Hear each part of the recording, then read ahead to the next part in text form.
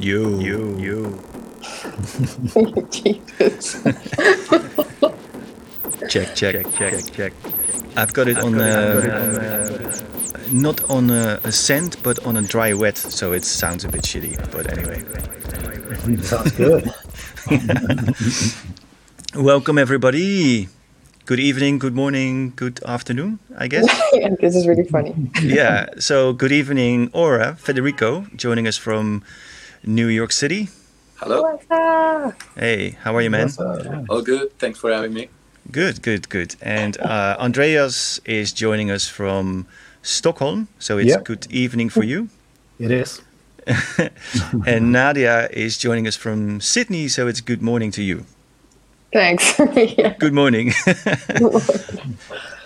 Yeah, Nadia looking nice and purple. Is this your studio, Nadia, at the moment? Looks very twitchy. Yeah, it is.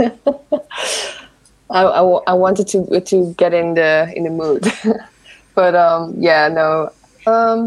like normally it is just dark probably, and I only have my gear on and no lights. But yeah, sometimes I like that.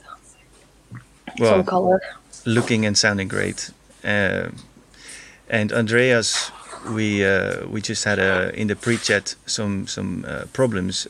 Yeah. Unfortunately, you're not joining us from the spaceship because there was lots of going on in the background. It looked really good. So and you just went home quickly to be able to join us without any audio issues. I think I've been preparing almost every day, all day, and I've been, I even selected different preamps. I put nice lighting and everything, and I did everything except checking the connection. And, Oh well. I texted right later, and here I am. So yeah. Well, anyway, great to have you on. Right. And Federico is sitting in his studio for sure. I can tell. Yeah. Nice tape recorder there in the background. Thank you. Is that the A77 or the B77? That's the B. That's the B77. I have one A77 broke somewhere there, but yeah, now I just got this one. And yeah. Look behind me. Over here. Oh, look at that.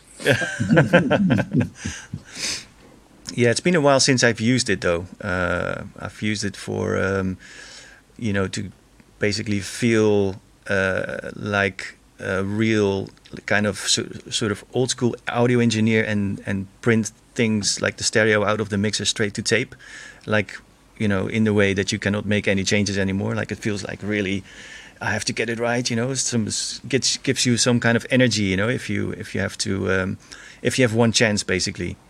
And other than that, I've used it for saturation, record really low volume, slow things down, stuff like that. It's funny how if you slow things down digitally, things get really grainy and lo-fi, and if you slow things down on a tape, everything gets it gets more detailed for some reason. You get much more detail and subtleties in the sound. It's interesting. How do you use yours?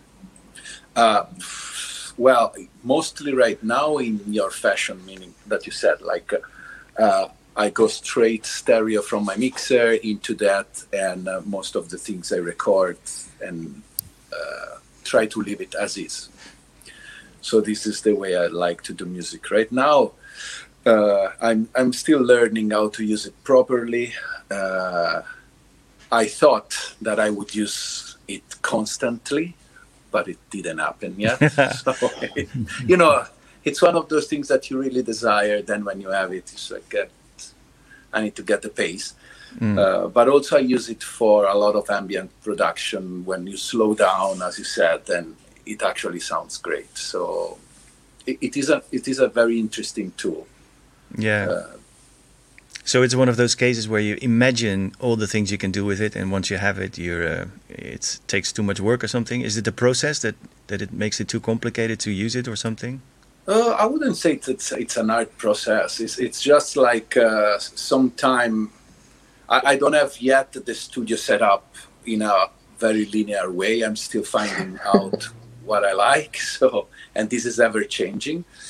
So I don't know where to place it. And someday I want to use it as an effect box or as a delay, tape delay, or just for recording and then slowing down things.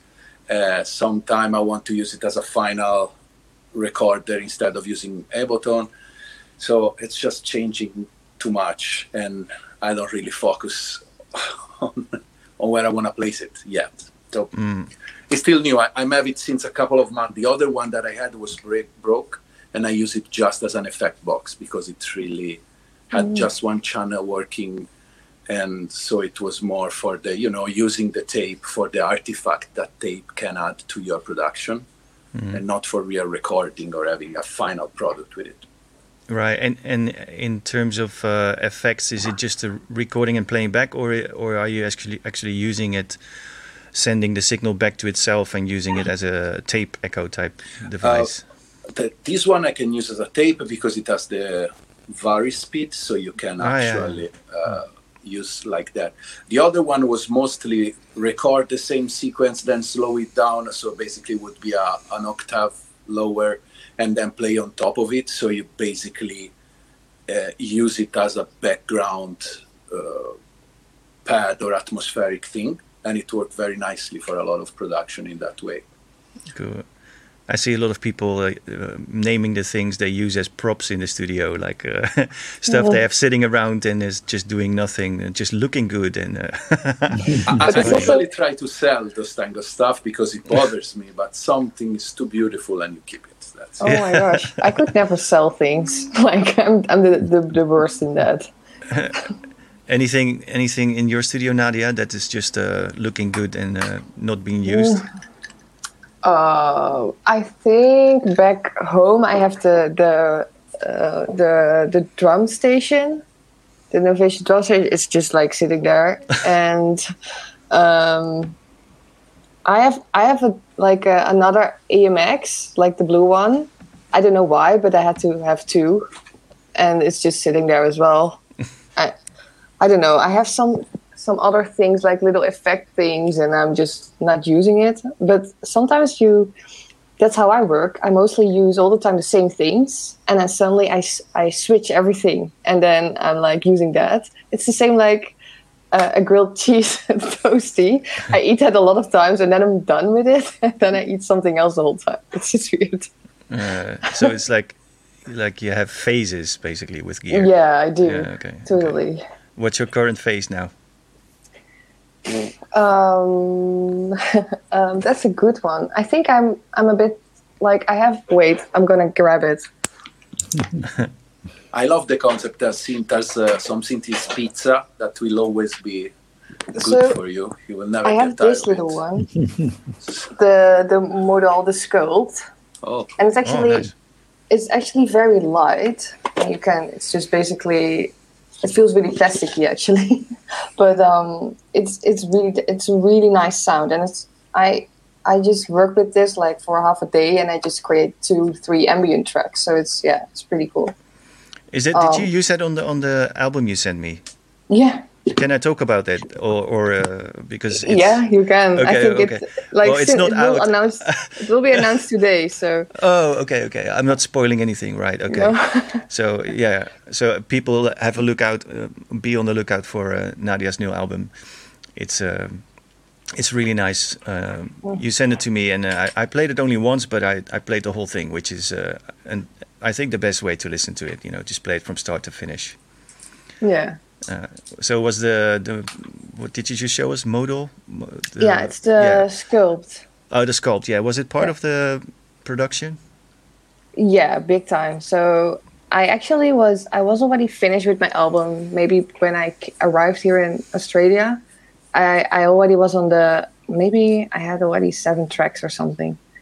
And then I thought like, okay, I just didn't like have inspiration, and then I just was like, okay, maybe I should be stuck with one synthesizer and just explore everything and just record everything one take. And then I just got like 3 tracks out of it, and was like, okay, my album is done. It went pretty quick actually, but it's pretty sci-fi. You can make it very sci-fi with the the reverb I have, the Strymon, the Big Sky. Yeah, it's pretty awesome. Actually, that thing makes everything sound great. But It makes everything sound expensive. yeah, yeah. Oh my gosh. Yeah, I remember when you were here.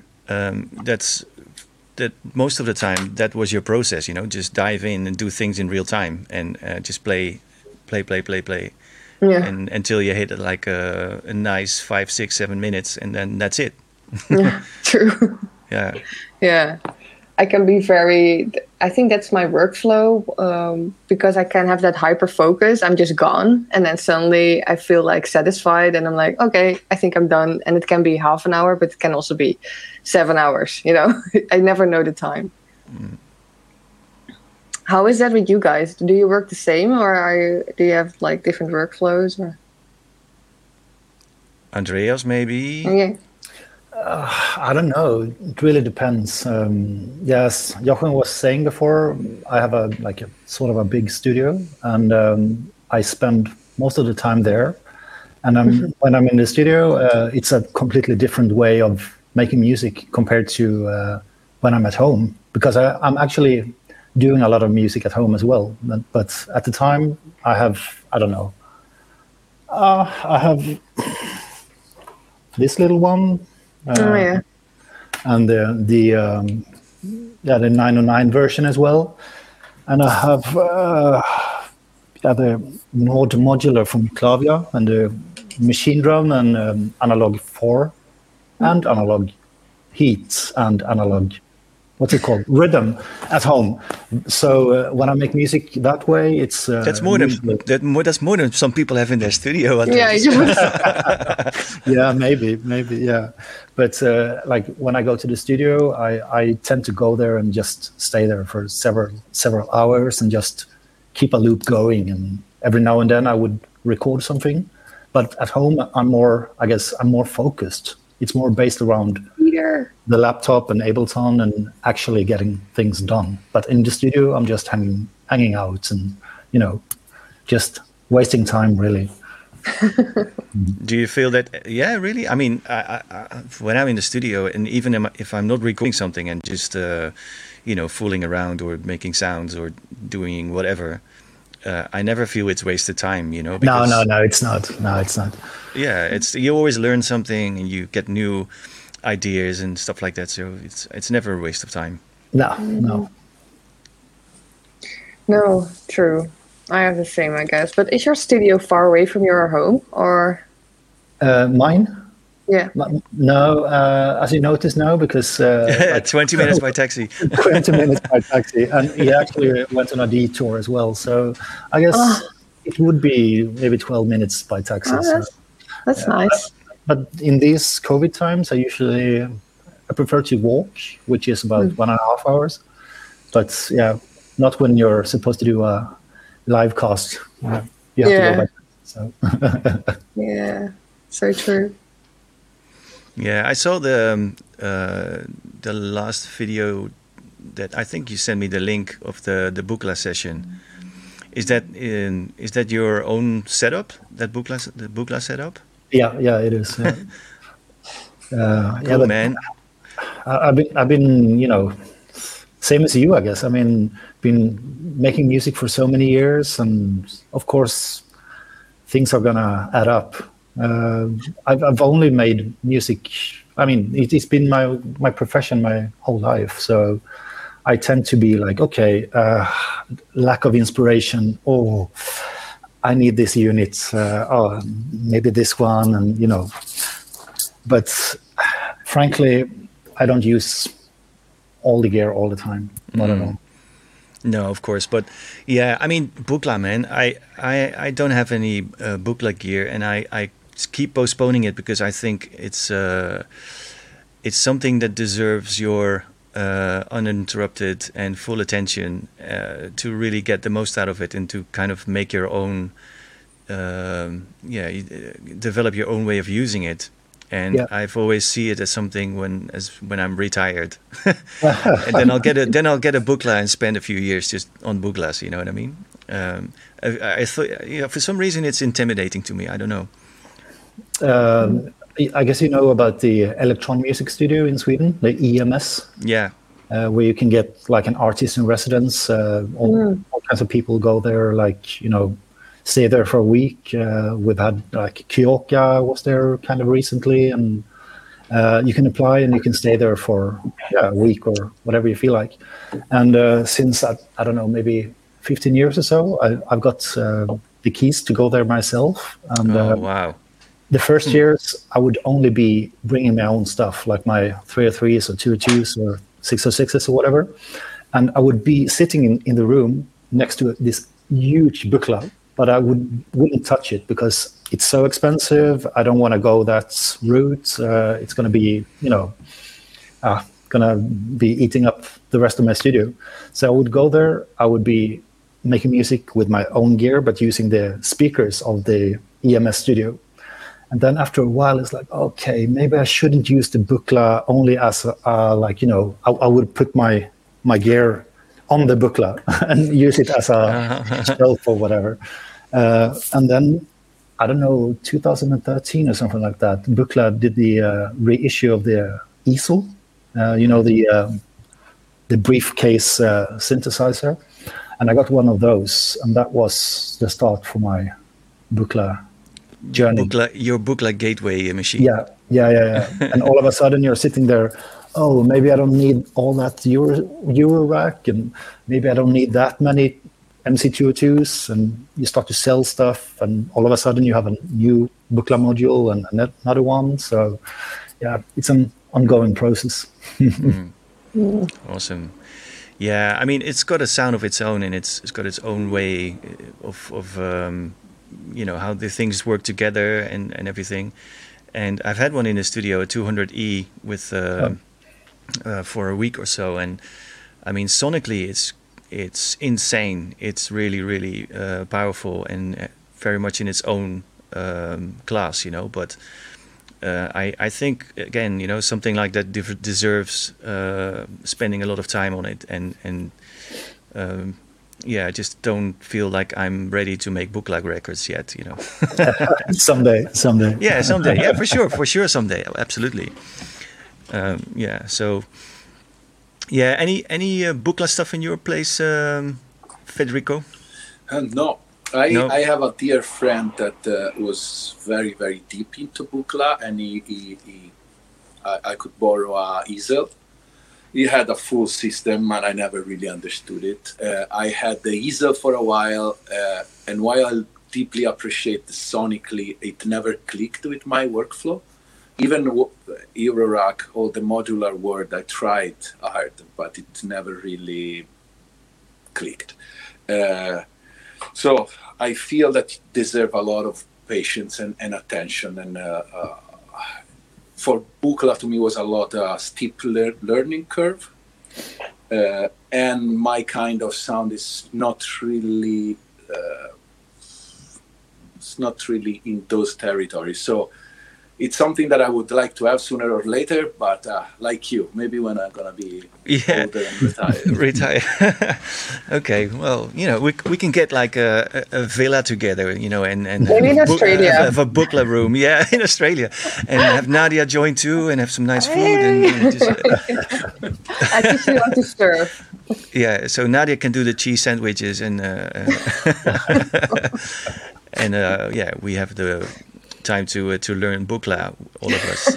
That would be nice. I don't know. It's like you said, Federico. It's it has its own particular sound as well, and it's same for me. It kind of I mean, I'm sure if I would have one, I would make it work. You know what I mean? But. Again, I don't know. I'm kind of jealous, Andreas, still. So, is it possible to answer like the questions? Yeah, sure. Go for it. If you see one. While you're chatting or while you're speaking, can I Oh yeah, you can type, but you can also just read one and answer them like that. That's fine. Yeah.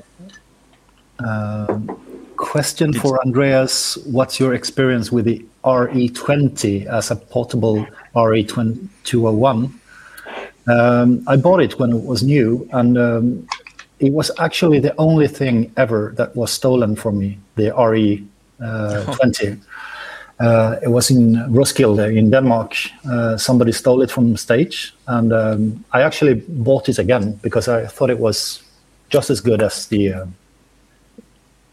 Well, maybe not exactly as good as the original from the 70s, but I mean, it's this small and you can bring it on stage. So it's decent. It is. Well, if the person who stole that from you is watching, I think please it was return it. years ago or something like that. So. You never know, man. And as I said, I actually bought it again. So it's actually in my home studio. So. Okay. Oh my gosh! I just see where you can see the comments. Yeah. I just like, oh, that's pretty cool. Yeah, I should give a little shout out to the people who are watching this. If you are watching this on Twitch or YouTube, you can just ask question to any of us in the comments, and we'll ignore it or try to answer it. Well, there's still a question about my toasties with Vegemite. Oh my god.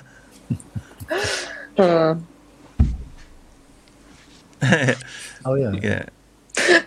Oh, I don't like that. I'm not a fan. Okay, so the answer is no. Yeah. But Okay. I think the subjects of what is your favorite sound in a synth, it might be interesting because, for example, I heard Federico do a lot of stuff with his Moog, like the Subharmonicon. You actually did an entire album with it, right? Yeah. Yeah. Sorry, keep going. No, yeah. I mean, it's a really nice kind of limitation to just choose one synth and then just see whatever you can do with it and make an entire album. Yeah. And, like Nadia was saying, I'm the kind of guy that buy a lot of stuff, but then I really focus on what I have and try to squeeze out the thing. And just I need to do this, but Andreas was my first love in electronic music, and there you go. I come from a metal band playing guitar, but then I had a bad breakup with my band, and at that moment I found TM404 on internet, and I see with just a 303, many 303 and many 606 what you can do. And that was kind of my moment of illumination. I want to do that.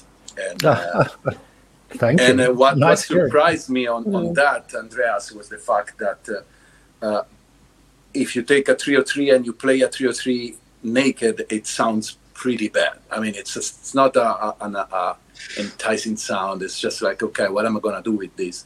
And so what was for me interesting was like, okay, I'm going to use with effect. I'm going to use it for different purpose, not acid music. I'm going to use it more in a dub fashion. And of course, that was my first. You basically pushed me in that realm. And then from that moment on, I like to get synths that do really one thing. And they're very simple. They have a very particular sound, and then try to modify the sound with a chain of effects or other stuff that I put after. I'm really intimidated when synths give you too many possibilities. That's why Eurorack or Buchla or a Moog One would scare me, because you can do so many things and I would just get lost. So in the case of Subharmonicon, that is a synth that now, for example, I cannot use it anymore because I completely did what I wanted with it. It's just like I got fascinated sometime. I buy something, and in the first days you have this kind of a child relationship with it, because it's a true playing with it. I never read the manual initially, so I record everything I do at the beginning, And most of the coolest things come when you don't know the instrument, you just has this relationship with it and just like back and forth and see what happens. But yeah, it has to be something that is very, what you see is what you get in front of you. And I have an hard time when there's menu diving and so I'm very fascinated by simple instrument. That of course each one that I bought need to add something different to the workflow that I have. But yeah, it's just like my first love was the 303, as probably Andreas you know it too, and it's for many people it's an ugly looking and ugly sounding instrument, and I have too this deep love and deep fascination towards it that I don't know why it pushed me to then create more.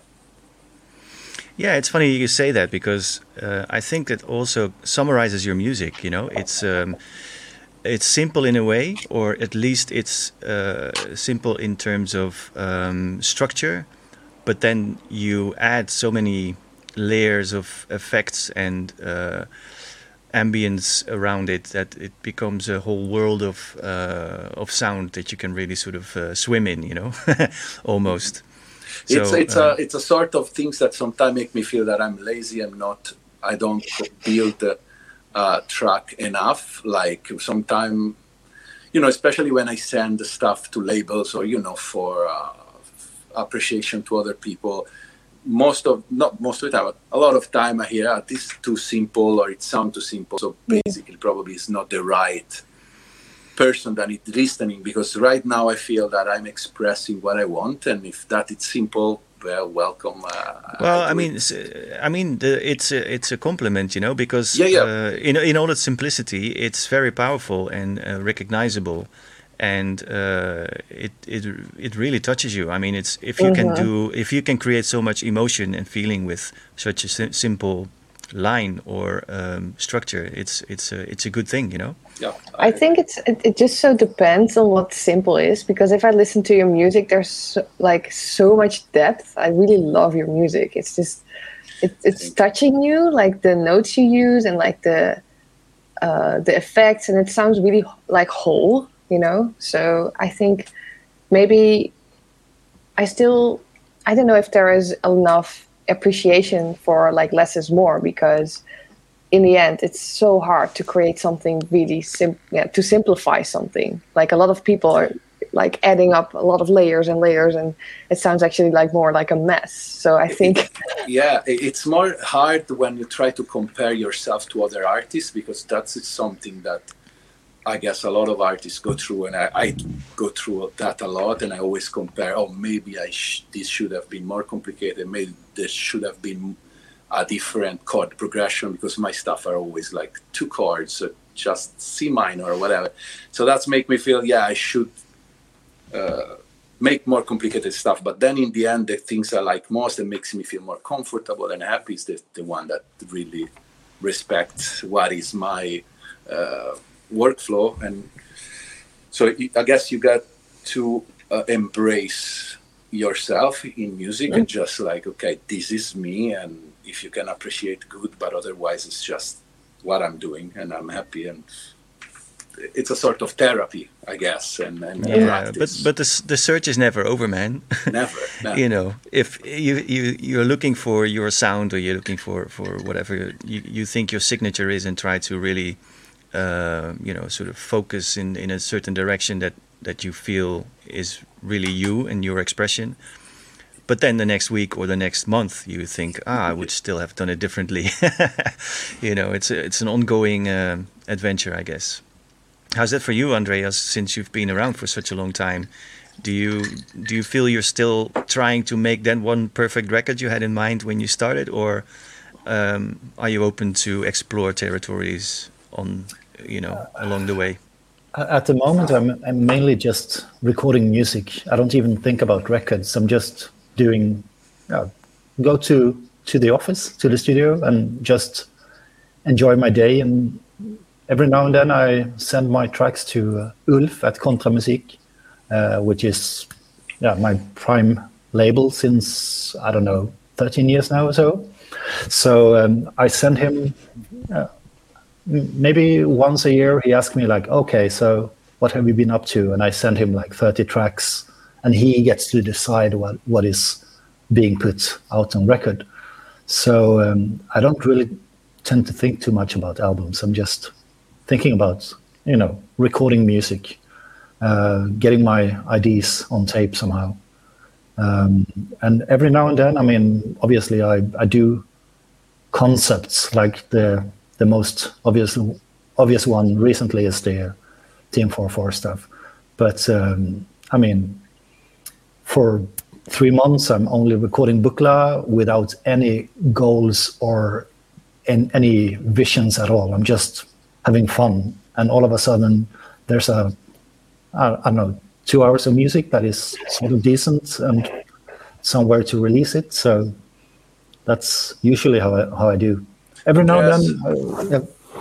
Sorry? Can I ask about your process? Like when you say like you record a full day or 30 days of Buchla, it's just like you record your performance, or you just rely a lot also in post-production, or you just record? It depends really. Like sometimes I record in different channels and in the studio, and then when I go home, I bring everything in a Ableton project, and I could be in this very sofa with headphones and just stay for 2 days and add effects or whatever. Like every now and then it sounds really, really shitty what I've been recording, and you can fix it in the post-production. So because I have this, what's it called? Midas F24, like a 24 channel in and 24 channel out through a Firewire.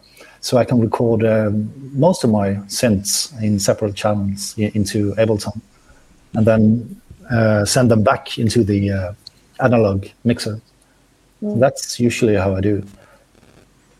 So you track it through the mixer, and then you do a mix down through the mixer as well. Back to stereo when you basically play back the recordings. Yeah, exactly. Yeah. You can add some extra effects. So yeah. And I used to have a tape recorder as well, like a reel-to-reel, but I sold it, I don't know, 2 years ago, something like that. I sort of miss it, but especially when you were speaking earlier about slowing everything down after recording. I know that Brian Eno recorded the Discrete Music album that way. Like everything that you hear is actually half speed. Yeah. See, it's a EMS Synthia, I think, and a Roland RE201. Yep. And then everything is slowed down, by an octave or like half speed. So that's amazing. I tend to do that as well, but usually in the computer. Yeah, it's a nice trick because especially if you're doing more atmospheric stuff, slowing things down by half speed basically. Kind of keeps the integrity of the track, but it's all way more spaced out, and at some point you even forget what it sounded like on full speed, and you kind of I don't know, it works every time. Yeah, it does. Yeah. Yeah, so you can have like a 5-minute noodle and it becomes a 10-minute ambient track. Exactly. Everything I is think the always dynamic. Sorry? No. The dynamic just changes. Like every sound, like if you stretch it, it just is placed in a different way. So it just feels totally different as well. I do that actually a lot of times as well. I just put down the speed and it just it sounds way better. I always have that.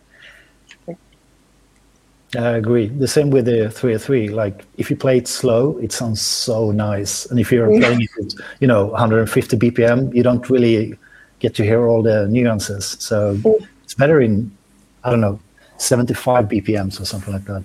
Yeah. you get all the accents and the envelopes, the way they develop. They are much more spun out, and I converted mine to a Devilfish. Oh, which lucky even bastard. well, yeah, I did it very early on. I think it was one of the first 10 or something, and I still use it like that. You know, I never got the original again, and it has more parameters to extend the decay, and you can you can have more control over the slides and stuff like that. You know, like the speed at which things slide to each other. Yeah, And so you can make it really sound really I don't know what's the word, like angular, you know, like very very crunchy and punchy instead of old, because a normal 3-3 sounds very round, you know, everything sounds very bendy and very round. And the Devilfish you can do like lots of percussive stuff as well, and basically it's just a 3-3 on steroids, you know. All the stuff that's in the original is there, but it's exaggerated. It's a really cool machine. Yeah. One of my 303s is super modded as well. A friend of mine, he saved it because it was completely shattered. It was like, you know, the sequencer wouldn't work, nothing would work, and he fixed it. And he did several mods as well. My favorite mod is he adjusted so you could you have different volumes on the accented notes or the unaccented notes, which means in a pattern you could play only the accented notes, and then you can fade in the non-accented notes, or the other way around, and it's so nice. It's I love it. I love it.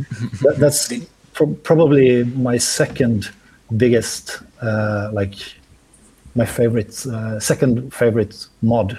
My first one is done by a friend of mine called Christopher. I think he's watching now. So he modified one of my 202s. Like, as you might know, the 202 has two internal sequencers. One is for the actual synth, and the other one is for external synths. But my friend, he modified so you can select which sequencer is running the internal synth, and also you can play the how do you say, like the notes from sequencer 1 can play the internal synthesizer, but the actual gates from sequencer 2, and then you could switch it while you're playing, which means if you program like different lengths, you take the gates from one channel and the notes from the other one, so you actually get to have more or less 4 different patterns running in one MC202. And I think it's actually his mod. Like, I don't think nobody knows about it, really. No, I've never heard of it, but it sounds really cool, because then you can basically do endlessly changing patterns by just having 2 at different lengths, and having the notes interact in different ways all the time. They interact with each other. It's cool. Sounds really cool. Yeah, it is. I mean, you can do that with modular easily, of course. Oh, but, of course. Yeah. Yeah, but it's cool to have the limitation of the machine. I never really became big friends with the 202, although I have one. Because it's a pain in the ass. No. It's a pain in the ass to program. It is. Yeah. Yeah, you say you can't be friends with a 202? No, I have it one too, and it's cool sounding instrument, but all the programming part is like, I don't know what twisted mind created. It's just like, Andreas, have you ever tried the Avalon? I have one, and it's just like I think it's basically as all the Devilfish kind of things, plus some CV compatibility and many other things, and it's very hard to find right now because the guy it's disappearing and appearing, whatever. Yeah, but it's I guess great. Every once a week I'm checking for it online, but there's nobody. Oh no, people bought it last summer and it's just disappearing. So it's just like. But if you ever had the chance, that's a very great sounding kind of 303 sound, plus a lot of more feature. So. Maybe this is a good thing. I mean, on our Discord server, there are regular discussions about people who want to get some type of 303 sound, and then you get these big discussions. What's the best 303 clone? Blah blah blah. So maybe this is the panel to ask people. Andreas with and Aura with lots of Considering that knowledge. each three of you sound different between each other, I wonder, is there people that say no clone will sound as better, as good as the original? Because that's what I heard a lot. Yeah, I don't know. I mean, if you listen to my music, I don't think there's maybe a few, but most of my tracks are like the 303s are really processed. My music isn't about demonstrating the sound of the 303. Yeah. Like every now and then I get comments like, "Hey, why do you use so much reverb on the 303?" That's great. But I'm not making music to like demonstrate the sound of the 303. I'm making music for various other reasons than to A/B testing synths or whatever. Yeah. But and I mean, I bought my 303s before the huge hype, which means I never really needed to check for the Behringer or even the Roland Boutique or whatever, because I already had the original. So it's sort of pointless for me to do A/B testing. It's always pointless to me to do A/B testing. Yeah, I think so. Yeah. It's just like... Yeah, I think I have the one with the touchpad, the TB3. Yeah. I think I'm still so fan of it because of the sound, because I'm not using it as a bass line or acid, or I'm using it actually as a synth. Like it's always a sort of pad in the background or something like that. And I still want another one, because if you both are layering them, it sounds really cool. It's just like you can create that hypnotic kind of feeling on a low BPM. But everything in Australia is more expensive, so... Yeah, actually, I did this jam with Vincent from Drug Culture a few weeks ago here, and he had the TB3 as well, and he was using the, I don't know, what is it, like a stutter function or something? You can, with your the touchpad, you can kind of make like stutter effects, sort of make the notes shorter, and he used it in a really, really cool way.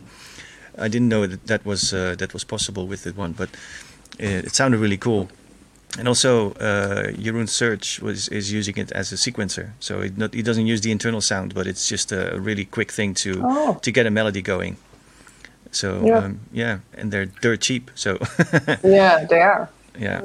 Somebody pointed out, Robert Gunten wrote, "Andreas, you already did a 303 A/B test on repeat on YouTube." I did. Maybe 15 years ago when YouTube was new, I actually did. I forgot about that. And what was your conclusion? Nothing sounds as good. It was probably just to show off that I actually had two. I can't remember. I think it was 15 years ago or something like that. But I'm actually using this one every now and then, like the new boutique version. I mean, it's convenient. Yeah, these two together and two USB cables and Ableton. I mean, it's so convenient, so much fun. Nice. Yeah, I guess that sums it up, right? With the 303. There's one other use I have on the Devilfish, which is the audio input. So you can use the sequencer and the filter to modulate external sounds, which is really cool too. Oh, nice. So you get the slides and the movement of the filter on anything really, and yeah, that's pretty cool. The one trick that is very cool that I see from Dataline on the boutique version, that has the gate input, and that is pretty cool when you sequence with another, like a drum machine. It does that a lot, and it's on the front. You just plug a trigger on the CV in gate. Oh yeah, this one. So basically, the sequence go on only with the triggering, and so you can create very interesting stuff. And Dataline has some video about that. Yeah. And it's very, very cool feature. I wish that was in the original one too. Oh, never tried it. Huh. Yeah. Bye, guys. Yeah. See you. Yeah. I was one thing you just said a while ago, Federico, that you're not into menu diving, but still you are using the Octatrack as one of your main machines, right? Yeah. So explain that, please. So Octatrack has been my love and hate relationship. Oh, okay. And it's like my long-term girlfriend and getting angry at her many times. I bought it for 5 times. I sold it for 4 times. Now I have what? Yeah. Now I have 2 of them, and I finally got into it. And now it's I love it, and it's part of my setup. And I feel that finally I understood it. It's because it's a machine that do so many things, and at the beginning you can approach it as I used to, like I'm gonna do everything with it, and then you start wanting to play sample, and you get very confused because again can do so many things. At the moment in which you decide, okay, this is gonna be, for example, my live performance mixer plus some other nuances, can be some sample, and you stick with the plan, then it's a machine that to me it's exceptional, because there's nothing else like that, and it allows you to go and have live with just a box and a few other things instead of bringing a computer, a sound card, and blah blah blah. Plus, if you get proficient with it, with the resampling stuff, you have the power to do a lot of interesting stuff during live, with the scene, with the slider, and all the parts. That the more you use it, and if you force yourself to have that interface in front of you for a quite long time, that's the thing, eh? Maybe. Yeah. Then you get natural with it, and you start understanding why people use it all the time. Yeah. It's hard to interface it in the studio setting, because it has, of course, a lot of limitation, especially the out is just a stereo plus the Q, so it's not a lot of things you can do. But I eventually find out that I can record everything with it and be happy with the things that come out. So right now I think it's the main piece of my setup that I would never change. I agree. I was a beta tester 10 years ago. Oh, wow. So when I got it, it could do very, very little. And then after a few weeks, it could do something more and even more and even more, which means I got to learn it when it was really simple. Okay. And then, I would grow with the machine. And nowadays, obviously, it's really, really, it takes a long time. If somebody drops it in your knee, the way it is now, and you're going to be like, okay, making a track within 1 hour, it's impossible. You have to be like, studying it, but I know it inside out. You need the manual for that one, sure. But I know it inside out, and it's probably, if I would only be able to keep one instrument, it wouldn't be the 303. It would probably be the Octatrack, really. Oh, wow. You would be miserable listening to 303 naked. I would. Yeah. Yeah, I mean, we speak about various pieces of gear all the time on this chat, and the Octatrack comes up quite a lot, and it's very obvious that nobody ever uses it the same way as anybody else. It's got a specific function for people. Some people just use the sequencer, other people just use the sampling options, and like Federico said, there's only 2 stereo outs, really. The thing is, if you have it in your studio setting, I mean, at least for me, it's like it's doing 2 or 3 sounds, and that's it, And I mean, in theory, you can play an entire or make an entire track inside of it, which is fun to do and fun to try. I've tried it, but I still have the feeling that I'm missing a little bit of room to manipulate the sounds, and you can, of course, multi-track everything layer by layer and then just fuck around with it, but it's beside the point, I think. I use it in my live show, though. It's a very powerful live machine as well. One thing I wanted to, maybe I've been trying to find out. I've not really searched hard, but can you change the fader with Sysax from an external source. Oh, I never tried that. Because the thing is, the morphing is so powerful on the Octatrack, especially if you have multi-parameters to both scenes. You can get the most amazing transitions between two settings, basically.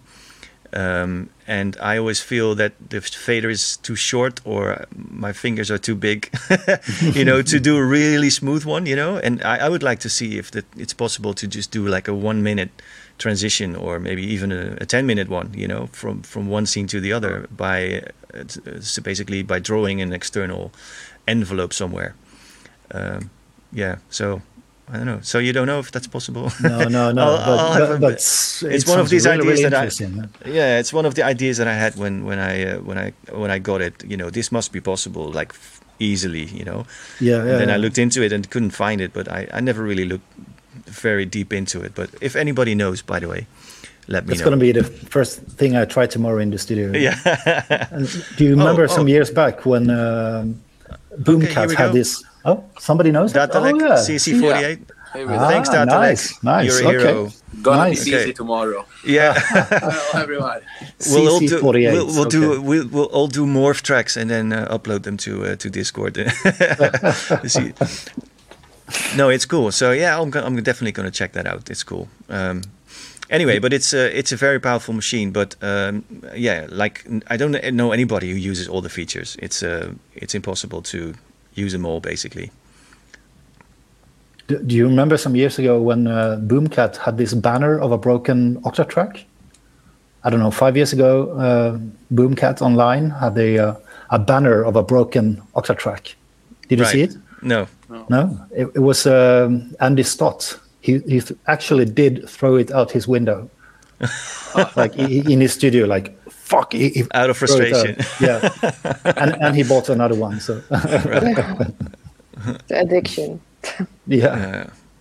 Nadia, you don't have a main sequencer when you play live, because I see you have many instruments, but do you use anything as a main brain like the Octatrack we use for sequencing things?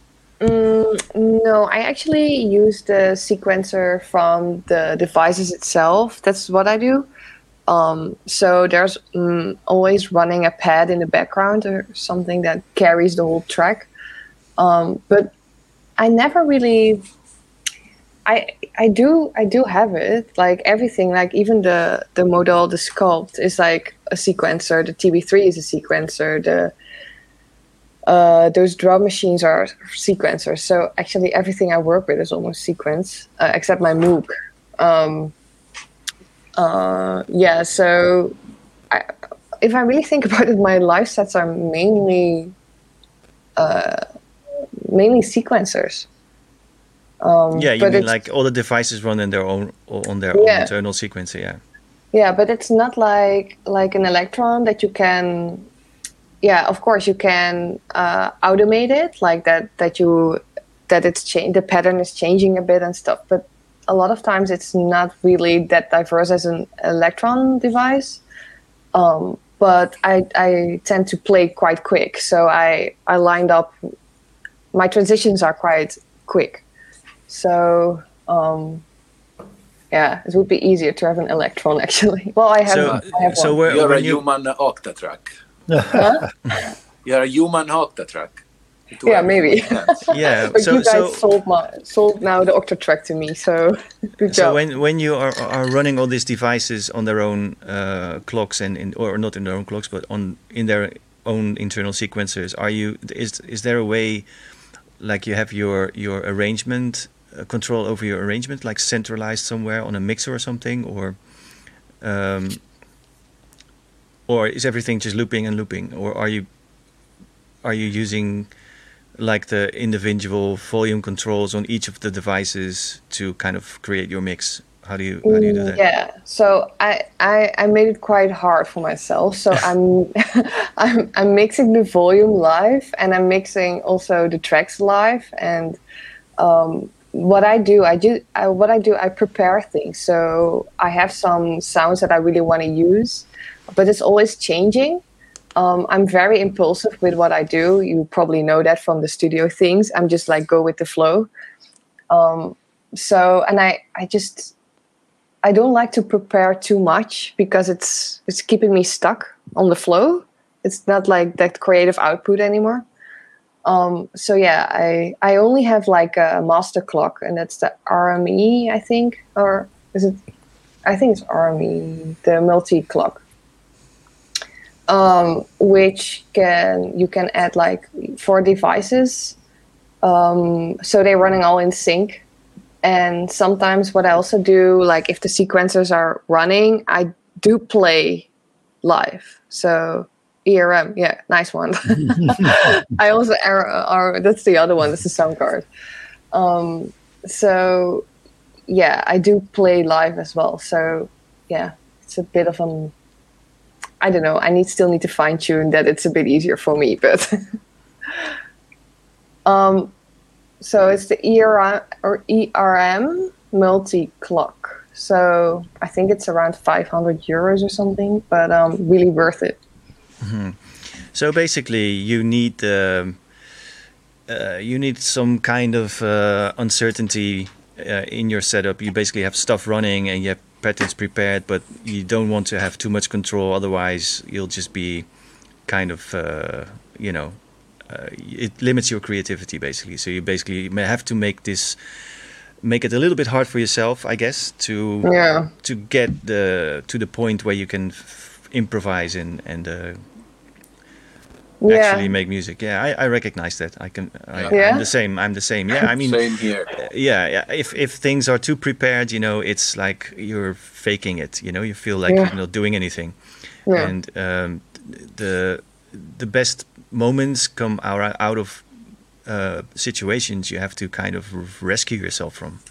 Yeah. And you feel that adrenaline, like, oh no, this is going so bad, and then now I'm here and I only have 2 options. What am I going to do? Okay, let's go A or let's go B, and then just make the best of it. That's basically the best way of playing live for me, anyways. If there's a certain kind of danger to it and a certain kind of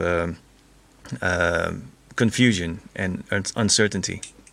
Yeah, and it's already with the equipment and the gear and all the cables, there's already a little danger in that, but then we like to make it ourselves even extra hard. But yeah, I don't know why.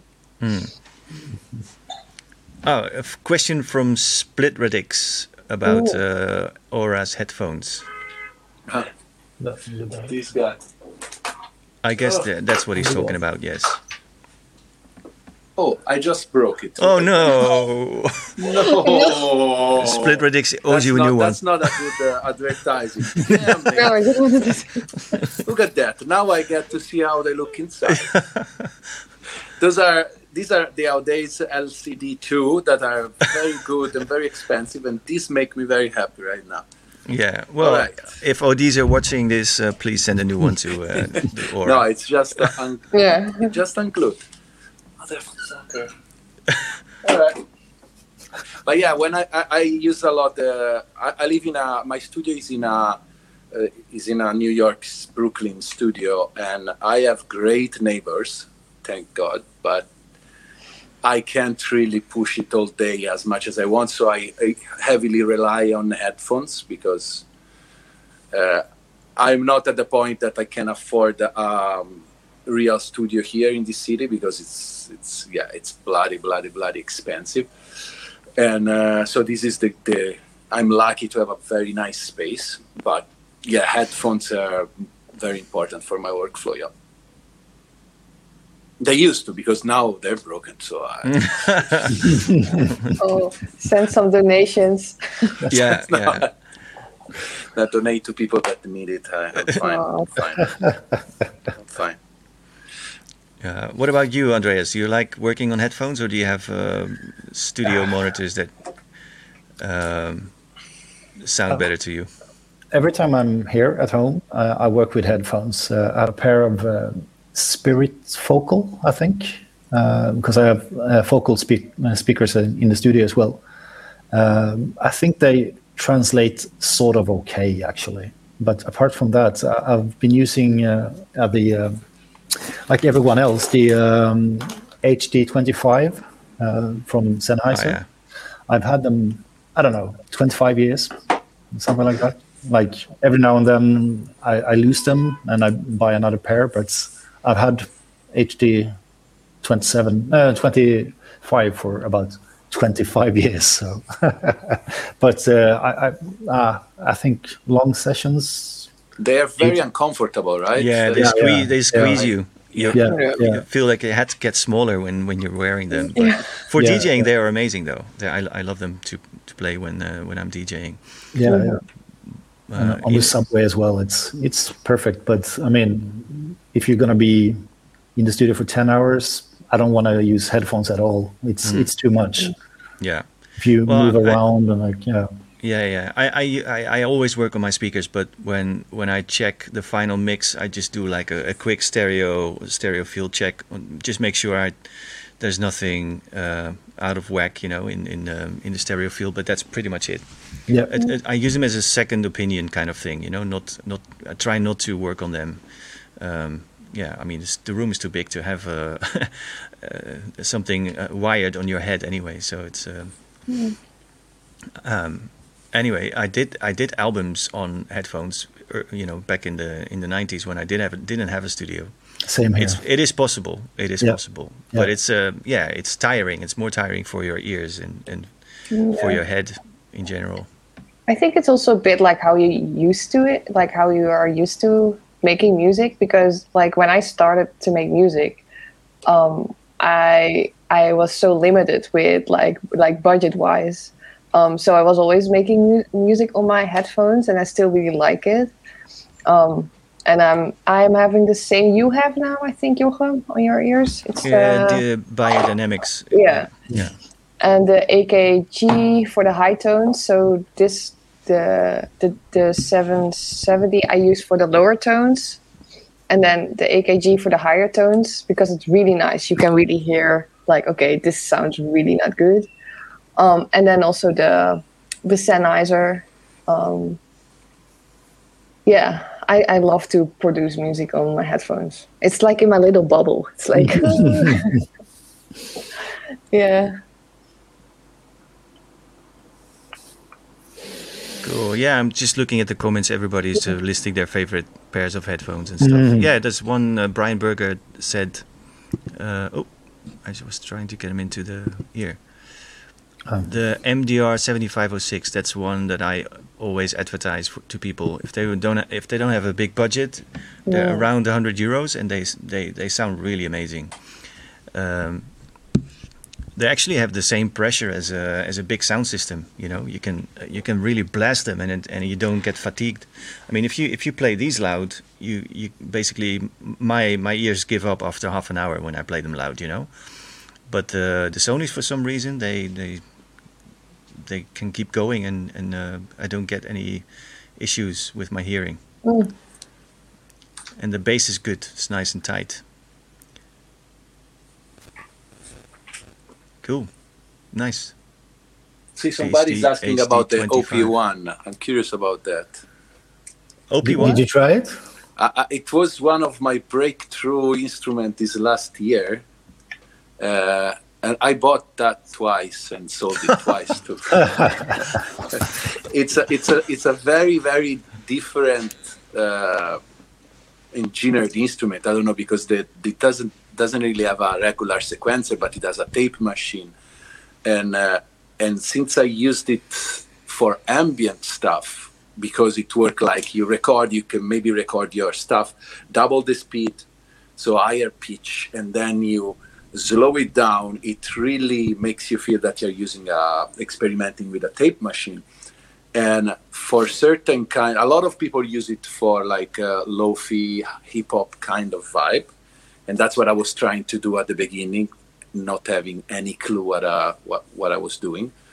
So I hated it. Then I used it for all the ambient production, and it became a very important part of my workflow. It feels like a very complete instrument in itself, and you can do a lot of magical things.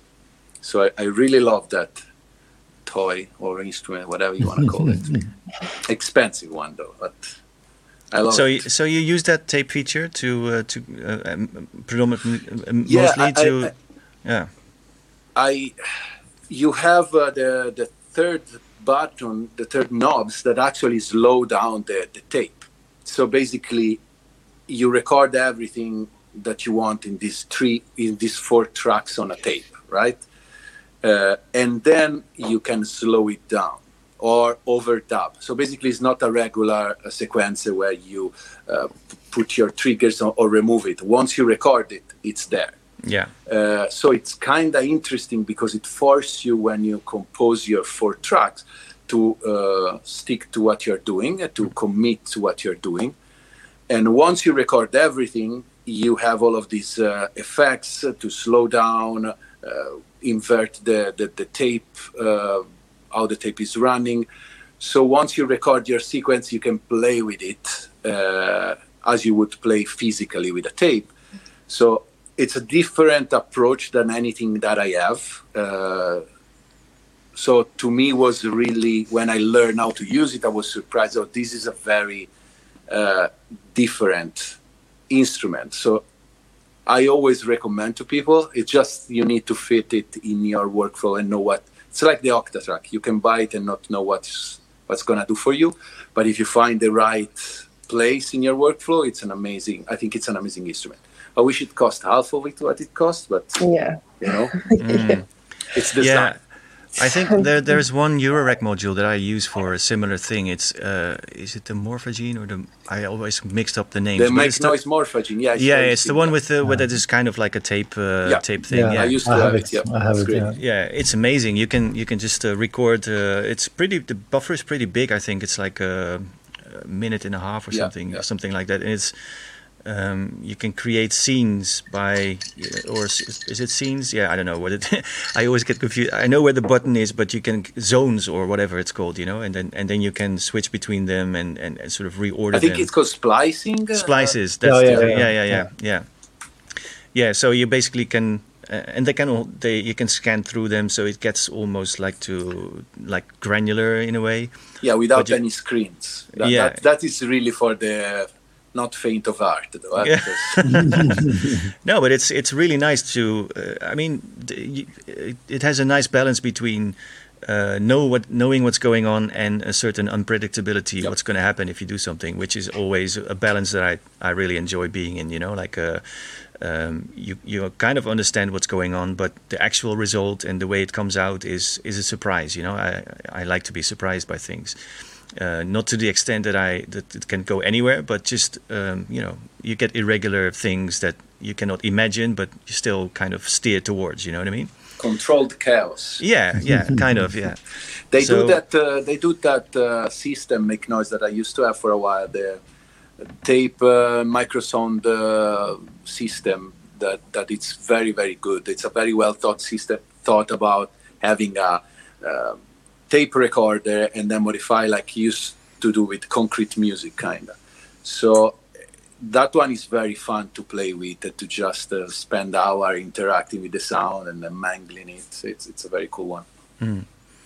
Yeah, it's a different way of ordering your sounds. It's instead of, like you said, like with the OP1, you make a decision and you kind of have to stick with it, which is sometimes that can be good, commitment.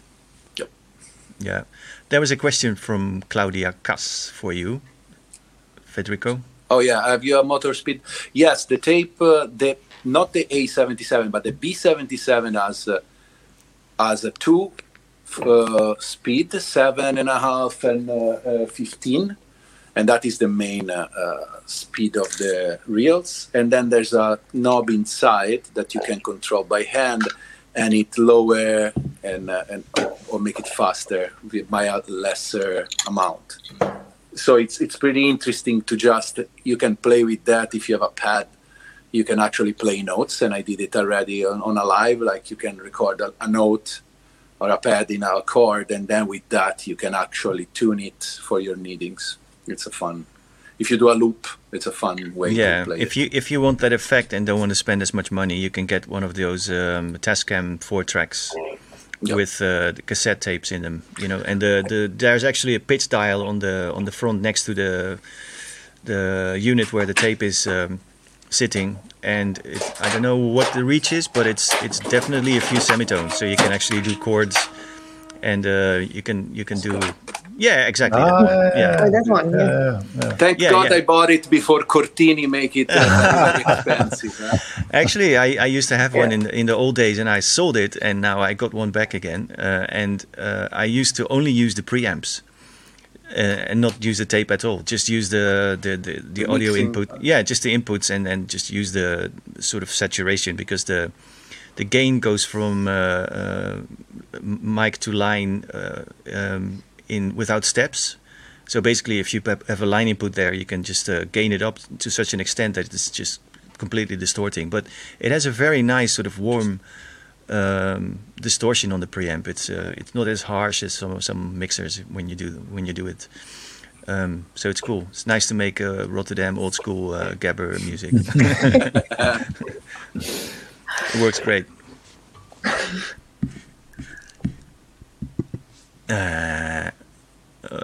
Anybody gonna buy the Strega? There's a question from DH. Well, we actually spent the whole last episode talking about it. Yeah, I watched it actually. Okay. I was there too. Yeah, I have the Make Noise shared system, or like my take on it. I bought their case and most of the modules that you get with the shared system, but I've been, replacing some modules. So I'm a big fan of Make Noise, but I don't think that I'm gonna get the Strega. I don't think it's really for me. I like the sound of it. I like the sound of Alessandro Cortini as well, but I think I've got better ways to make that sort of noise, like the Buchla, obviously. So I don't think I'm the perfect customer for the Strega. So do you have a lot of Eurorack going on in your studio, Andreas? I used to have like, I don't know, 2-meter tower or something like that. But then I got into Buchla, so okay. So it's been decreasing. Fair enough. But I think I have. I don't know. I've got the shared system and maybe 4 rows of various like mutable instruments and IntelliGel and stuff like that. So yeah, what I'm always interested in is that everybody's approach is so different, building a system. And my latest basically the way I look at it now is that I have smaller racks or smaller skiffs or units, just 1 row high, and I put together stuff that sort of complements each other and keeps like a focused small instrument, instead of having the massive wall approach where you can just do pretty, like where the possibilities are completely endless. Yeah. I like the focus, and I also like to think about how things can work together. And to me, it makes me explore the units more, like the individual units more than if you're just behind everything at the same time and you kind of reach for the things you already know. And if you have like a smaller system, then you kind of you're encouraged to dive deeper basically and get more range out of it. Yeah, that's why I like the concept of Strega or what was the Zero Coast. It's because it's a self-contained instrument. Still want it. Yeah, I will probably buy it, and probably I will resell it in a few months. But, and buy it again, right? Yeah, exactly. But in this case, of course, I'm a huge fan of Alessandro, and even his music for me has been extremely influential. So when he does something like that, I'm very drawn to it, and I'm curious to dig into his concept and also what Make Noise did. And I love the fact that it's an instrument that might sound complete by itself, except that you need a sequencer, I guess. But I love that idea. You have some modular capability, but in a very small footprint and a self-contained unit. Experimental one, so I like that approach. I feel it goes very similar to what Soma did with the Lyra. So having I have the Lyra and I love it, and it's just like the voices plus the delay. So it's a kind of a similar architecture conceptually, I guess. Then I have to try it. I don't know how the Strega will perform, but I love this concept. They come at a high price. That's the only thing. It's just like I would like to try so many of it, and then it's just like it's very. I'm always afraid that it can tie to a very limited sound palette or a very limited workflow. So it's just when you invest money on that, I need to be sure that it will do something for me. I don't know.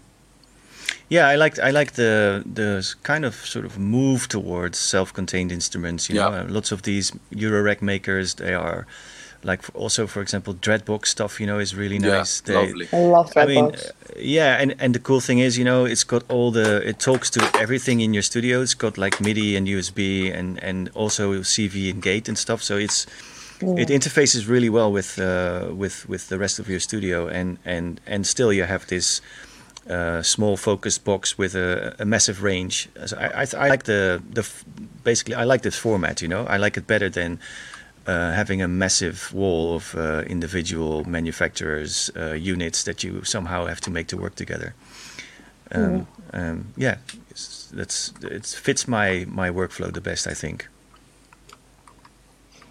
Yeah, I agree. Also, it's if you have a smaller one, it's easy to bring at home as well, which I really enjoy. Like, you know, sometimes when I get to the studio, you see all the gear and you're like, it's too much. You can't really focus. It's so nice to have like just a small piece of gear and you bring it in the bus back at home and a pair of headphones and just a tiny synth, and yeah, that's all you need. Yeah. There's this friend of mine that, I don't know, you guys ever heard about Samples from Mars? Yeah. Okay, he has the studio close to me. We are friends, and he has the most dream studio I've ever seen. He has all the weirdest synth, all the weirdest and well-known rack instrument. And he come to my place once, and I have a very simple setup. And he was like, "Oh man, I'm really jealous about your setup because you have everything you need in front of you. You can play with your thing." And I was like, "Are you serious, man? You have everything that a man can, that an artist can desire." And so it's interesting what you said, because it's true that sometimes having too many things can actually take out from the creativity, rather than sit down and have 3 or 4 things already plugged. And I guess it's less intimidating sometimes creating like that. Yeah. But then, of course, you also want to have the full walls, like divine kind of things. But it's a battle between too much and too little, I guess. I think I was always taught in the beginning when I started to collect like gear, like don't do too much, like don't get too much, because you will be overwhelmed, because you need to learn that stuff and that. And then actually I created a sort of pattern for myself. Like every time when I buy a drum machine, I can buy a synth, and then I can buy an effect. And then I have like the whole, and then I go back again to that. It's just a bit weird, but That's good. yeah, I thought like then I have a sort of system, because I know like when I start again with the drum, I can buy again a synth, and no, I should stop. Do you always also have like this rule for yourself? If you buy a piece of gear, you have to make 5 tracks with it, or something to justify its purchase? No, I never, because I see it also like I don't know. It's just like an how do you say that? I buy something because it can translate what I want to say, something like that. So it doesn't matter if it's like 5 tracks or 6 tracks, even if it's like a little bleep, then I'm already happy. Then I'm like, okay, this was what it's meant for, and that's fine. But yeah, it's always like sometimes I get something and I feel like totally not connected with the machine, or it does not work with my workflow, and then I get rid of it as well. But that happens rarely, I think. I really study, like watch tutorials, and like totally dive into. I don't read manuals as well. I don't like that. But I do watch tutorials like a lot of times, because it's they it's just a nice, how do you say that? It's good to follow. Yeah, I mean this time is great for that. You know, you can just on any piece of gear you can find tutorials or even stuff that is not in the manual. You know, that people explain online. It's pretty cool. Yeah, it's it's sometimes feels like a bit of a waste of time though. Especially if you watch tutorials on stuff you don't even own. Like, that's true. I know. I mean, yeah. I mean, it's better to spend time on just figuring stuff out that you actually do own. Yeah. Sometimes I'm actually doing that. Like you search for a piece of gear that you're, oh, I really want to do this. I really want to do that, and then it turns out that this machine that you already own can do exactly that. Yeah. So sometimes I take long baths in the morning, and I just watch YouTube for 3 hours on a piece of gear that I've had for 10 years. And I'm like, oh yeah, nice. I don't need to buy anything new. That's so nice. Yeah, I mean, to me, to be honest, it's not really what a piece of gear can do. It's what you can do with it. You know what I mean? It's like, I mean, there's so much stuff that is very very simple and very limited, and therefore very productive because it just has this limited capability, but it always delivers something. You know what I mean? Mm-hmm. So it's I'm not really too fussed about fully featured things. You know, if it's simple and it sounds nice and it does what I want, then that's cool enough for me. Actually, I was watching some of your videos, Federico, and you seem to be a pedal collector. I saw some pedals that I never heard of, and kind of blew my mind. Like, made me want to get some of them. I think it's the easier pedal. It became for me the easiest way to deal with sound, because right now I have very simple synth with very simple architecture, and what is my workflow is always I found a nice sequence, whatever, and then it's placing the pedals, and it started a little as a I would say a game on my Instagram, and like when I started to be more consistent in publishing stuff on Instagram, I was like, how can I create every day a piece of content that was both to promote my music, but also to try to challenge myself every day of being creative with what I got. And so that was the trick, to use pedals and change the order of it. And then I've been lucky, few pedals brand send me stuff to try it on, and usually I like the more experimental thing. But I feel that is the way. They usually cost less, and they actually do a lot for your sound, more than a synth sometimes. It's just like you add that and you got to a place that nobody can get, because it's, unless they use the same exact synth and the same exact pedal and the same exact setting. I don't want to have preset in my music, so it's whatever I do, it's always I never sign down what I'm doing. So I love the idea that pedals is just like something momentary that works for what you are doing in that precise moment, and then the day after it's gonna be unplugged or replugged in a different way. Yeah, so, you do tend to make chains, right? And you have some favorite chains that give you the... Yeah, I use something constantly, and I have on my mixer, I always have what's the name? An Eventide Space and a Benny Dub Echo for my most like ambient dub kind of sound. And then... You mean they are in a chain? Like send effect. Those are send effects. Oh, right, okay. So they're... Okay.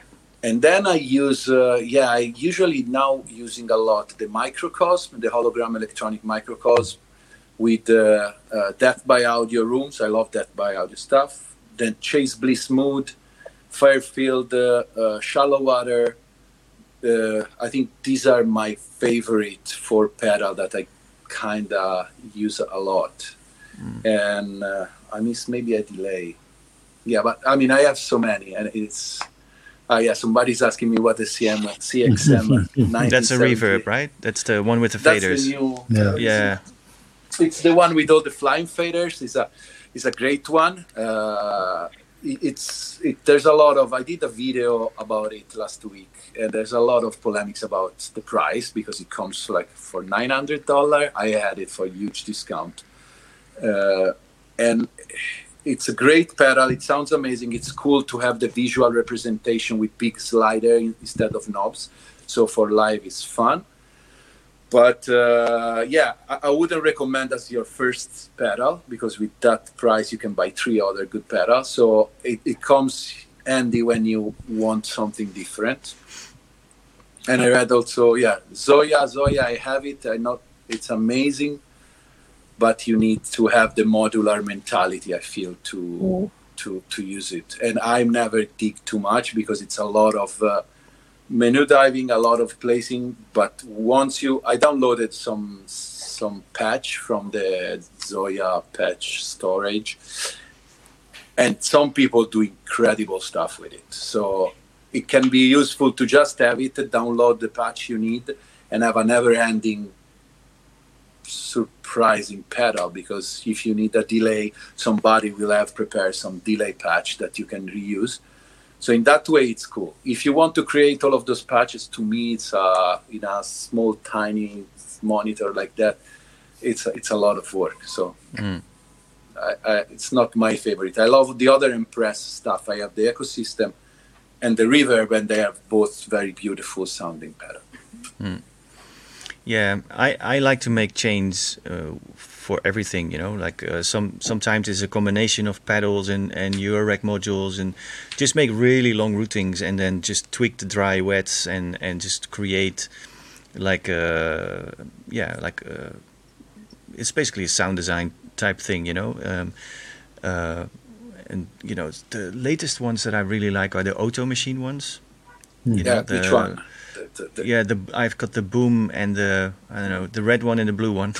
the red one is the Boom, and I have it too. It's at my end of my after my Octatrack, and I think it's a brilliant pedal. The compression, the distortion, and the fact that you can do a parallel kind of there's a dry wet. Is amazing.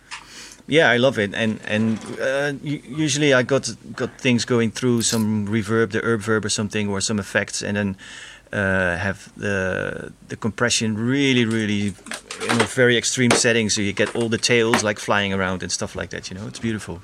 It's amazing. Yeah, the blue is the BIM. That's right. Yeah. I only got the red one, but I love it. It's the Boom. Yeah. What about you? Other pedals, Andreas? Any favorite amazing things? I also like the Ecosystem and the Reverb from Empress.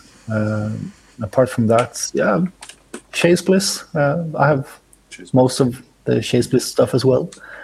And I recently just purchased the Mod Duo X. Have you seen it? Oh, yeah. But I haven't. The one that has a multi effects. Yeah. You can, that one is amazing. How is it? I've only had it for like 2 weeks or so, and I've been busy doing other stuff. So I've only been, browsing presets and stuff like that. But it seems to be really, really great, since you can assign different LFOs or sequencers or whatever to various parameters. So it's a pitch shifter, it's a delay, it's a distortion unit, it's a granular. It's a chameleon. You can basically make any chain. Have you? There's a way to get you max patches run on the I didn't know devices. That. Yeah. Oh, wow. Shit. I got one too, and like you, I haven't fully explored it, but it's something I want to try. Yeah, I think I've had it for like 2 weeks, but I've been busy with the 303s instead. So.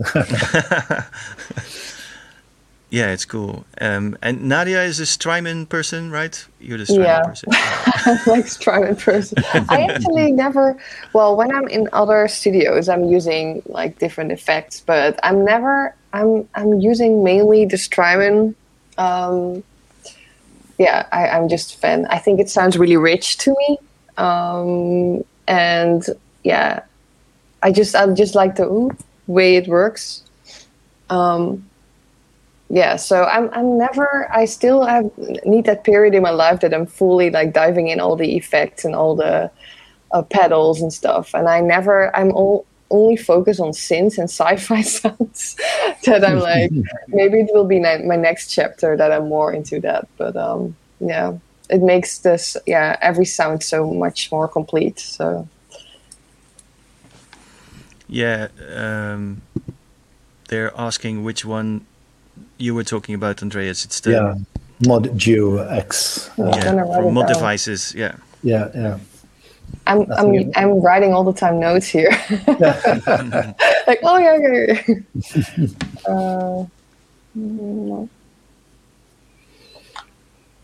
Yeah, while you're writing it down, I have a question for all of you, which is always an interesting one to get a conversation going. What do you do when you get stuck? Run away. No.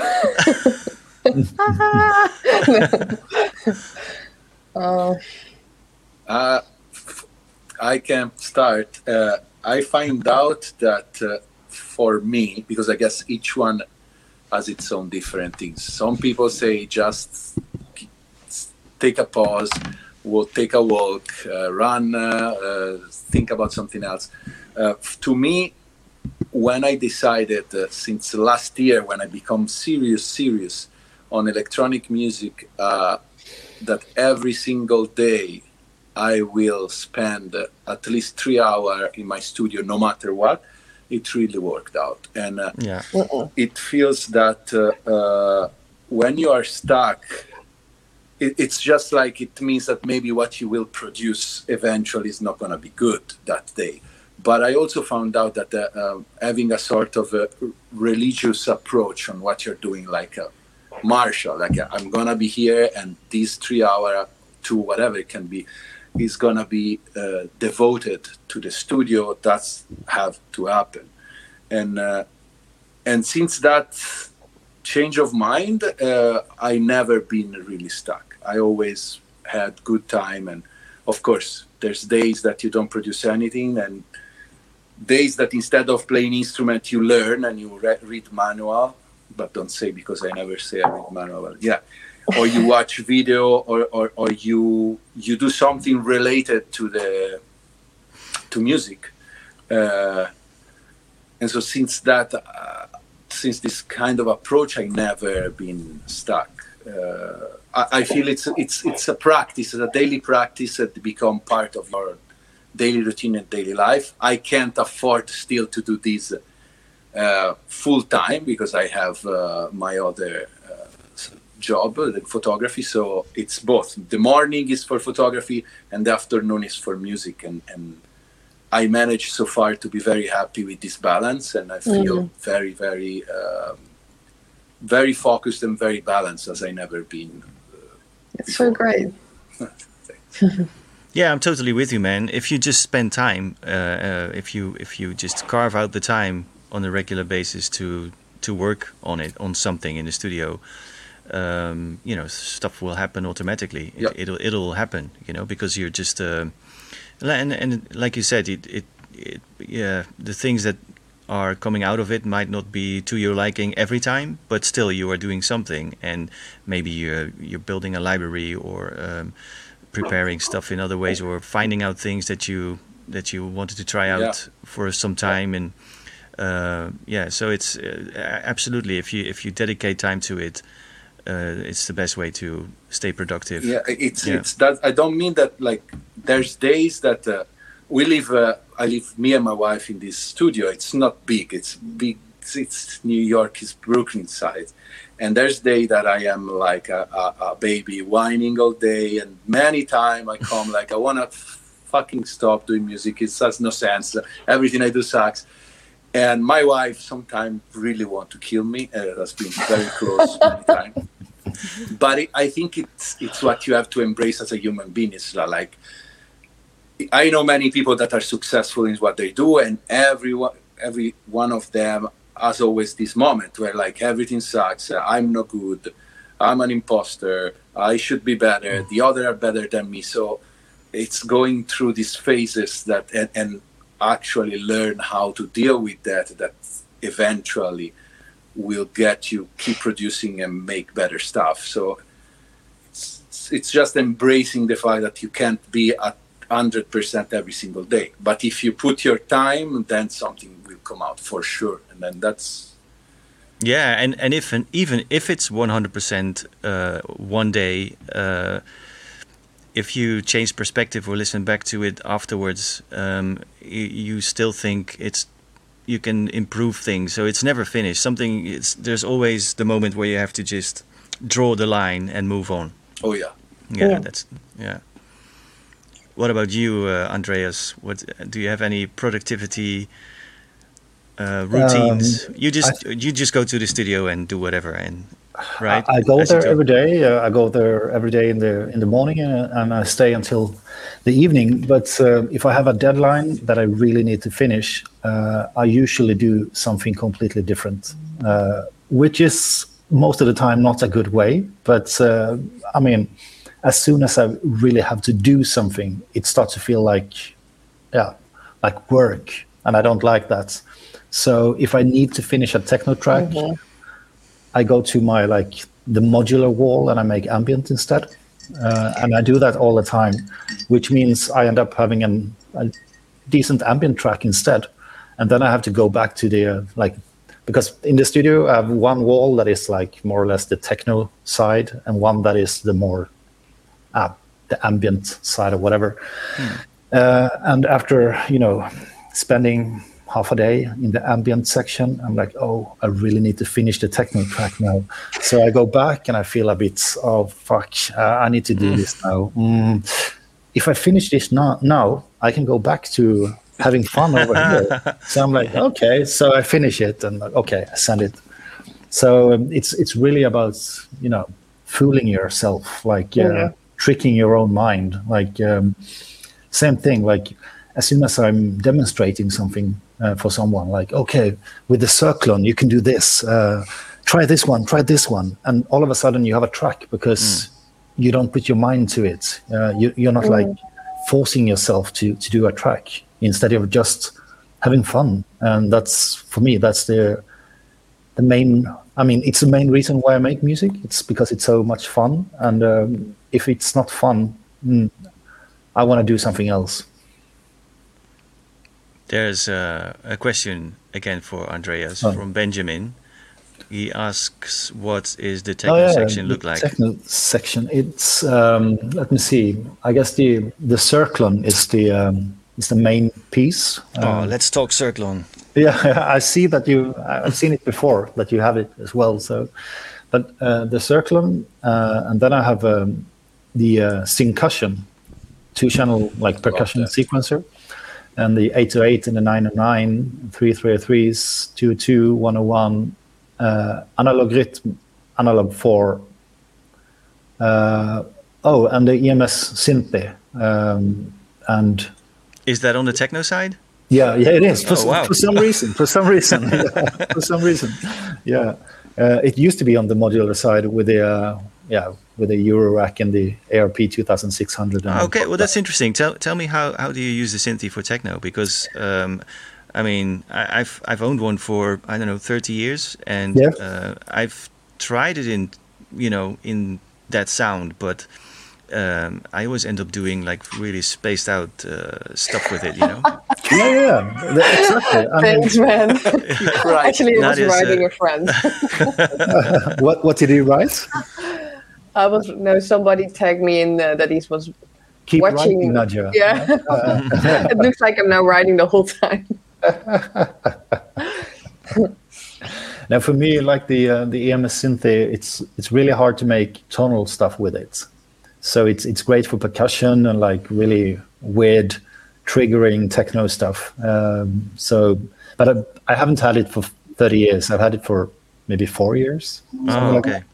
I sold my MS-50. I sold one of my 909s, one of my 3s, and the SP1200, and I still had to spend quite a few euros as well before getting it, because it's so expensive nowadays. So Yeah, but I've wanted it since forever. So. yeah. I mean, I was lucky. I got it for really cheap back in the day. But yeah, 30 years ago. Yeah, and I don't think anybody knew about it then. So it was just I just found one and got it, and I'm still happy with it. It's amazing.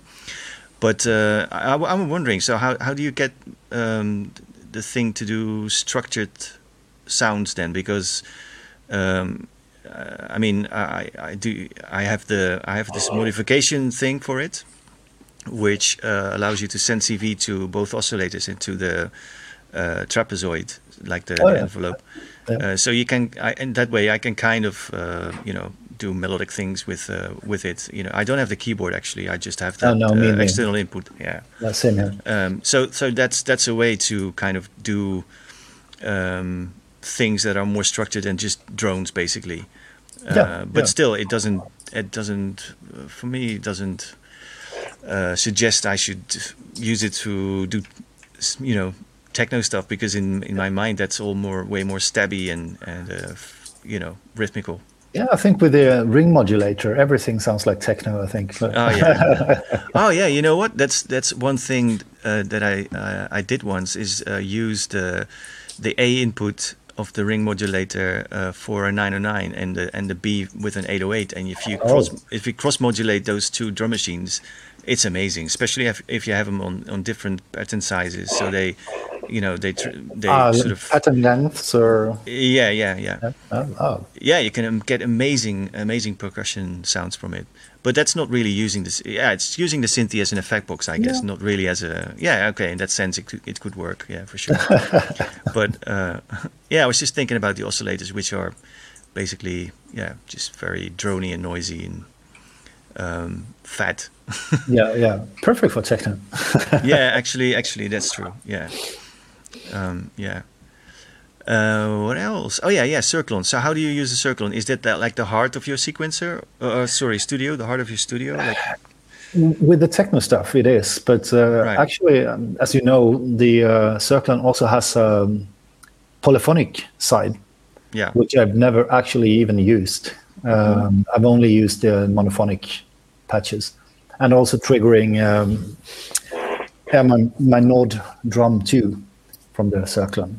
But apart from that, it's like one channel is for the 101, one is for the Eurorack, two for the syncussions, and then the Evolver. So it's really just simple monophonic stuff.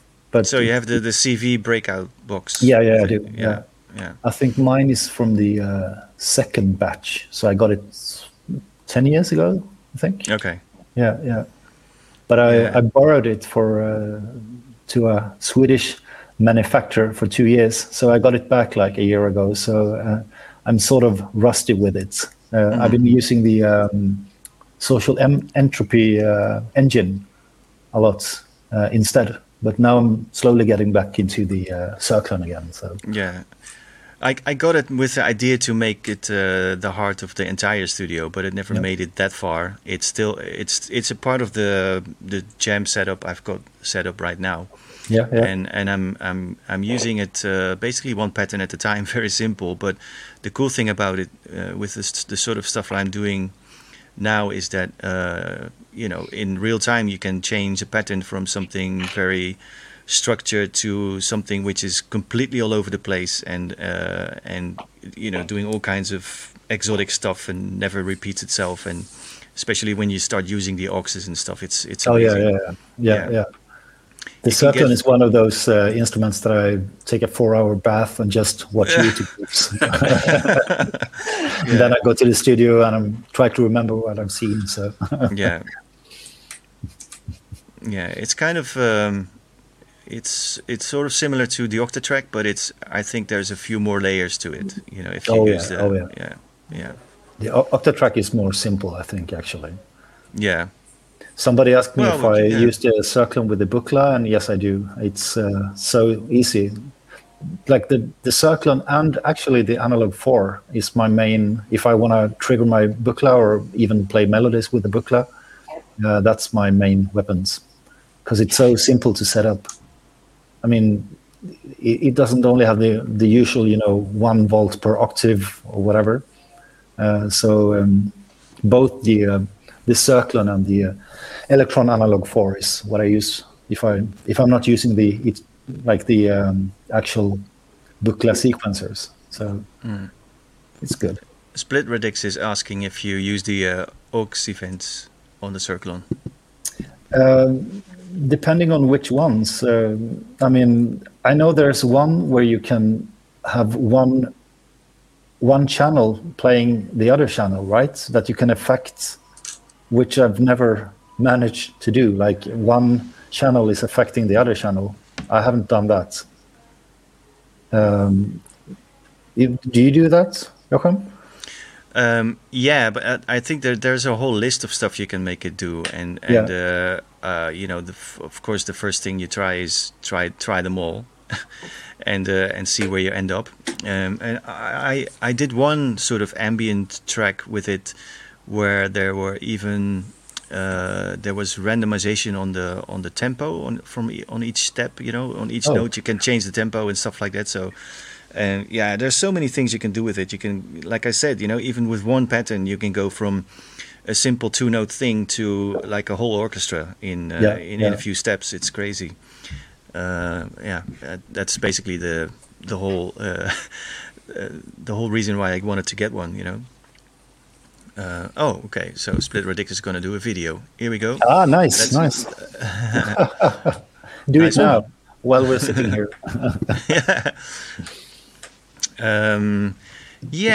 What else? Okay, we're almost talking for 2 hours, people. We can talk more, but don't want to keep your days.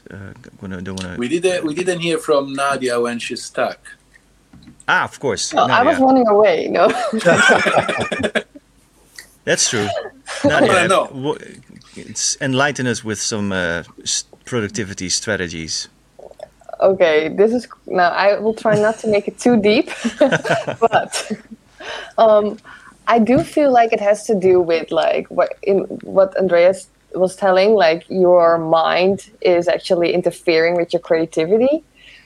So you have to break through, and I feel like indeed just work on another project or just random put some notes in and just play with it, so you get inspiration from yourself again. So that's mainly what I'm doing, but like a lot of times I just put the pressure of myself to not, how do you say that? Expect anything. Like just don't expect anything, because when you do that, then you already tell yourself like, oh, I need to have that, or I need to make 5 tracks, or, but that's from who do you need that? You need to do that from yourself, but it makes no sense.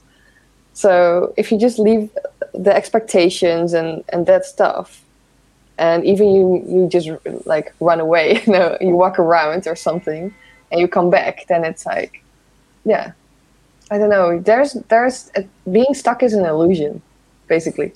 Wow, you have been deep. Sorry. But it's all about your controlling your mind. Yeah, it's very true. I mean, the people that sometimes ask the question, or they have trouble finishing something. Their only strategy is to just keep going on that one track or that one problem, and of course, if you get stuck at some point, or if you don't feel it at a certain moment, that's not your only option. You can do anything rather than just keep on going and trying to polish the turd. I mean, if it's not working, just leave it. Fuck it, just bin it, start something else. I mean, there's nothing as time consuming as trying to polish something and which you are not really feeling, and you can insert 100 plugins on something and still don't get where you want. So the best way just to do it is to open a new arrangement, start something fresh, because that's way quicker. Usually when you start something, things come together in a matter of probably, it can be minutes even, and if it doesn't go anywhere in half an hour or an hour, it's better to just erase and start over than to try to keep going in that one singular direction all the time. Start over. Yeah, it's actually already great that you put your time and effort in to make music, right? So that should be already the goal. And then what comes out is just like, win. Yeah. Okay, so we've started a bit later, right? We didn't start at 9. Yeah, anyway, my taxi screwed it. Yeah. Anyway, and at the end of the chat, we usually give everybody an opportunity to talk about their upcoming stuff and the stuff they want to make people aware of. So why don't we start with Aura and see what you have coming up? Anything you want to promote? Your channels? Any releases? I have an album release, Vento, that is ambient. Just came out digitally. If you can reach me on my Instagram, is where I'm more active. So it's my portal to anything else. It's Aura Music. There's 3 albums coming this year that I worked on the past year that I'm very proud of, and like 2 ambient things and 1 techno, more intense. I just working with the labels too. So still, I can't still talk about it, but there's gonna be a lot of stuff coming. So yeah, I'm pretty excited about the future. Cool. Yeah, and I would definitely encourage people to have a look at your Instagram and your YouTube channel, because your videos are very interesting and definitely worth watching. I need new headphones. So yes, if you want to support me, buy stuff on Bandcamp, and those are expensive ones. And now it's like I'm done. I can't do music anymore. But yeah, Instagram, it's like I try every day to put stuff and it's mostly just exercise, and it's my way to relate with my audience and my people. It's more of a community that we have there, and it grow up very fast, and it's great because I keep in touch with almost everybody, and there's a lot of ideas and stuff coming there, and yeah, it's a beautiful place to be in touch with other musician or a synth lover or whatever. So yeah, find me there. I'll be there. Awesome. Yeah, definitely we'll check it out. Andreas, anything from you we can look forward to? Not really, because I put out an album 2 days ago. So. Yeah, okay. Well, we talk about that then. Yeah. I recorded it a year ago, and it's been delayed. Apparently, there's this pandemic somewhere. So I got the vinyls like two weeks ago, and it's my 3rd TM44 album. And I know every artist always say that the new one is the best, but I really do think it this time. Like it's like if I had to range my my 3, 4, or 4 albums, the new one is the best. The first one is the second best, and the second album is the second best. The third best. So that one is out since 2 days ago. I know that Clone has it. I'm not sure if other record stores has gotten it already, but yeah. And obviously, I don't have any shows, just like everyone else. I'm going to do a sort of big concert or live set in a Swedish ancient club in early March. That is going to be live broadcast. An ancient club? Yeah, it's really from Viking club. More what do you say? It's not really where techno music is happening. It's more for the greater arts. But I mean, every venue needs something to broadcast nowadays. So I got the opportunity to be there. So Okay, great. So you're gonna disassemble your studio and do a live set there. Oh, awesome. Yeah, no, Nice one. I think so. Yeah. Sounds great. Yeah.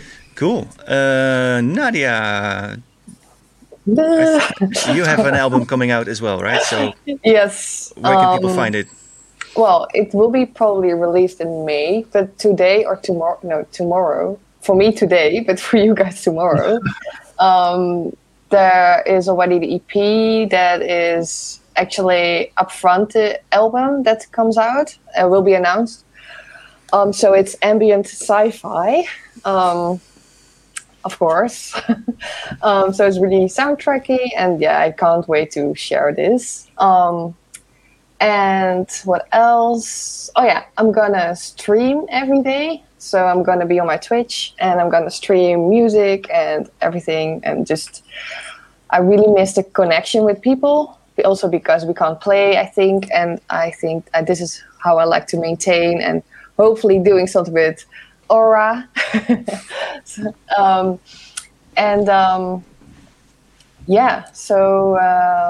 Yeah, there will be some nice things that come up as well with the streams. So what are the streams about? Is it just you talking about music, or are you actually doing tutorials? What can we expect there? I'm gonna try out new plugins and hardware and stuff. So it's actually indeed learning with Nadia. Also, I'm gonna make every day a track because I'm pretty quick in creating tracks with Ableton and stuff. So I'm gonna just create new tracks, and for questions you can just ask me. But I'm also gonna do live events, which I will stream as well to introduce some younger artists that actually don't have a place and spot right now because, it's just all gone and they don't have anything anymore. So, I want to help. Mainly, I want to help people. That's my intention. So, yeah. Awesome. Sounds great. Yeah. It was coming from you, Speedy. Actually, there's a few things. First of all, on this Saturday, I'll be playing with my friend Colin Benders. He's doing this 32-hour stream on his channels, and he's invited a really large amount of people that are all going to be dropping into the stream and bring their gear and connect up to him and whatever, So it's going to be a gigantic thing to organize, I guess. But wow. It's called Andermaal. It will be recorded in Tivoli, Vredenburg, and it's going to be live on all his channels. And I think it starts on Friday night, but I'm going to drop in on Saturday afternoon and just see what happens. I mean, I've played with Colin a few times before, and it's always a lot of fun. But we never know where we end up, So it's one time it can be, experimental, jazzy, crazy shit, and other times it's 4 to the floor or even high speed gabber. I don't know. It's just going in. We're switching territories very quickly all the time. So we'll see where we go, but it should be fun. So that's one that you can keep an eye out for, and then Sunday, maybe should we spill Sunday? I don't know. Sunday there will be another Stay Home sound system with one remote guest who is part of the stream right now. Let's keep it like that, okay? Right?